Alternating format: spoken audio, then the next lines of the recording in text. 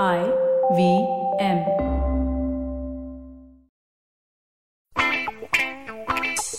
News Kids on the Block. We bring to you stories that top the nation's papers, fresh from the IVM and Ascend International School Desk. Hi, I'm Kavya. I'm Anya. And I'm Trevor. And welcome to this episode of News Kids on the Block, where we give you all the top news updates of the week. And I will hand it over to Anya to kick us off with the first story of the day. So recently, a really severe and unexpected heat wave has spread across Europe, the entirety of the continent, and in the process that has killed more than 1,000 people. This comes after a heat wave in 2003 that killed 70,000 people. A lot of researchers are holding climate change and some other geographical factors accountable for this. It started about 2.5 months ago, where France experienced a record high of the hottest May that they have on record. And then this also affected Italy, Spain, as well as some other countries. Later on this July, Poland, as well as some other parts of the eastern area of Europe, suffered from an extreme heat spell. The Indian Express reported that now temperatures across Europe are soaring yet again from Spain to the British Isles and spreading east. They also have had wildfires stoked by the heat, which are burning in many countries. UK recorded its highest temperature ever, going past 40 degrees Celsius for the first time at London's Heathrow Airport. And this isn't even the end of the summer in Europe.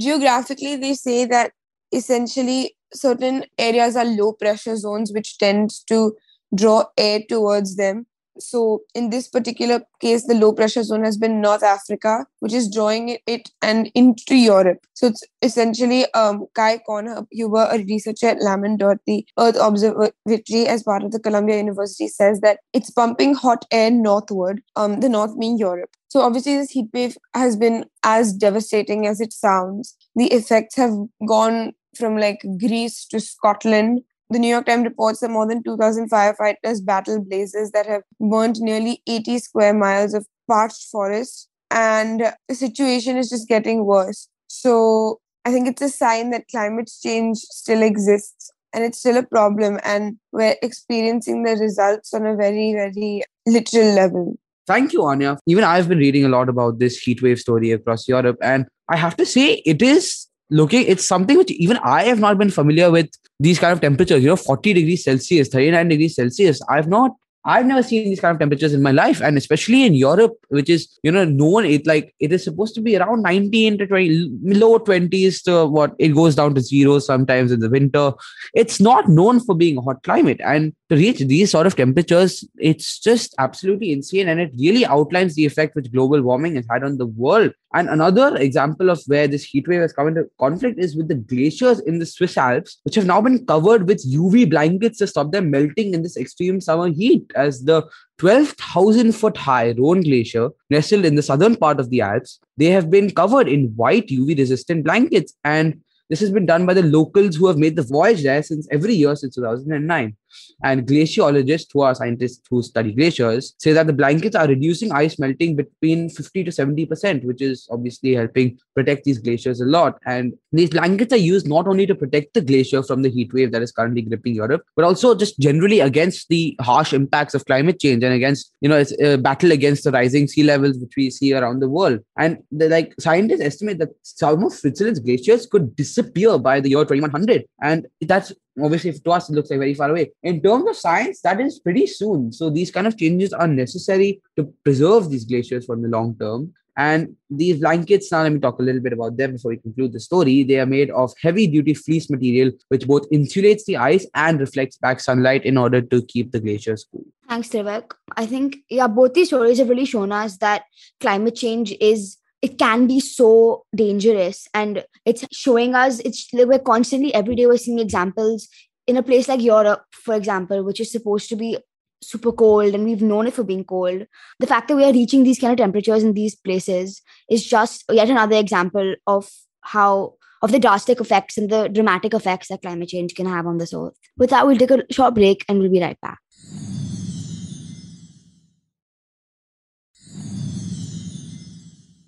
Welcome back. You're listening to News Kids on the Block. I'm your co-host for today, Kavya. And I'm going to take us into the next story, which is about the recent presidential elections that took place in Sri Lanka. So last week we talked about the now ex-president of Sri Lanka, Gotabaya Rajapaksa, who fled the country to the Maldives after tons of protesters gathered at his residence and kind of protested his presidency. And recently Sri Lanka held another presidential election where a new president was elected, and that is Ranil Wickremesinghe. He was actually the acting president after Gotabaya Rajapaksa resigned, and he has now been elected as the president. But people are still protesting because he is seen as an ally of ex-president Rajapaksa. So the protests haven't stopped. But I really do hope that he is able to help pull Sri Lanka out of the current economic crisis and their pretty bad situation. And he's able to do stuff that the old president was not able to do to help the country get out of this. Thanks, Kavya. Wow, Kavya, thanks for that story. I actually remember the last time we talked about Sri Lanka, we were discussing their economy and how that was falling. And now, as the Indian rupee breaches 80 per dollar for the first time, as these new economic challenges have risen across India. As for the first time on Tuesday, the 19th of July, crude oil prices rose internationally. And this posed a fresh new challenge for authorities grappling with these stubborn price pressures, India being one of these governments. And although the domestic currency has been trading a few paise short of the 80 level on several days this month, breaching the mark is seen as like a significant landmark sort of event, as this was a psychological level at which the central bank had been defending the currency. They'd been in their head, they were always thinking that we can't let it cross 80, we can't let it even get to 80. And now that it's gone above, it's kind of seen as a loss for the central bank. It's seen as a loss for the Indian economy, as sellers had been holding back and waiting for this level, which triggered a round of dollar sales on Tuesday. The depreciation of the rupee against the greenback is likely to have repercussions across sectors and could increase cost of imports, raise overseas education costs, make foreign loans more costly for companies, and has the potential to stoke inflation, which is already ruling at 7%. One positive impact could be that the remittances from overseas could become attractive. I personally I've read this story. I think this is definitely negative for India's economic situation. We've seen similar stories arise following both the COVID crisis and the Russia-Ukraine crisis, with the newly risen problems with the oil. But yeah, let you guys should, indeed, either if you have any thoughts on this. Yeah, Trivik, I think last week we even covered how the dollar and the euro sort of reached a parity. So I think this puts a lot of other things in context as well. Thank you, Anya. And with that, we will be taking a short break. And we'll be right back after the break.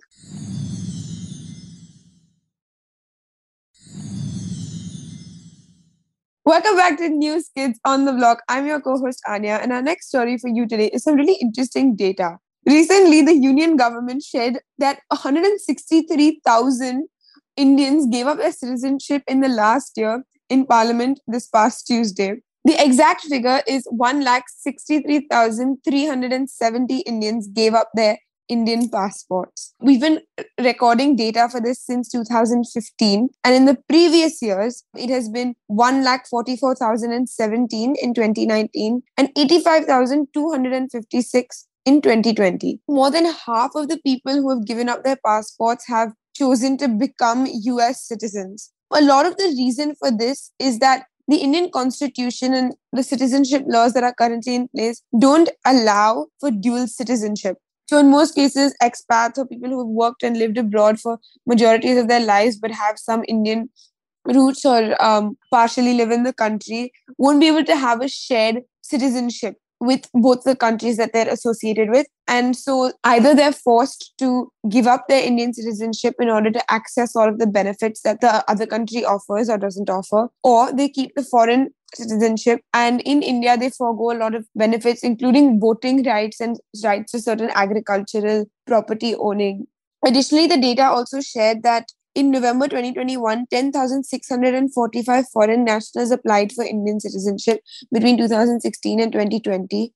This includes the maximum of 7,782 from Pakistan and 795 persons applying from Afghanistan. Of these, 4,177 were granted Indian citizenship, according to the Hindustan Times. Additionally, a total of 452 stateless persons also applied for Indian citizenship between 2016 and 2020, but data on who has received and not received citizenship is currently unavailable. The Home Ministry also said that last year, 1,33,83,718 Indian nationals are currently living in foreign countries.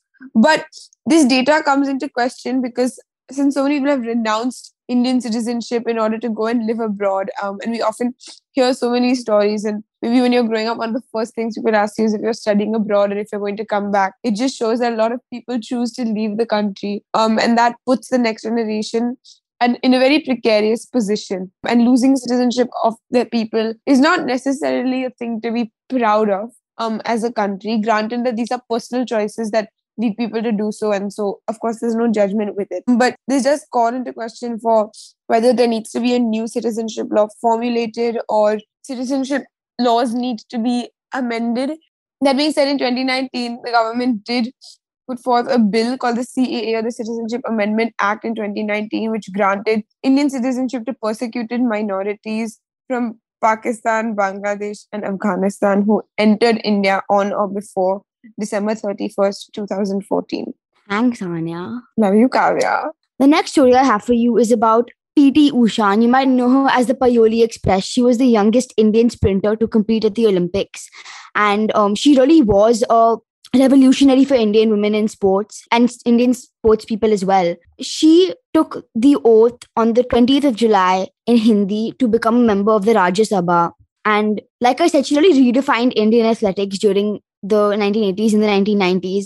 And I think now, even after she retired, she continued to revolutionize Indian sports in India by starting the Usha School of Athletics, which offered world-class facilities to talented sports people and young sports people.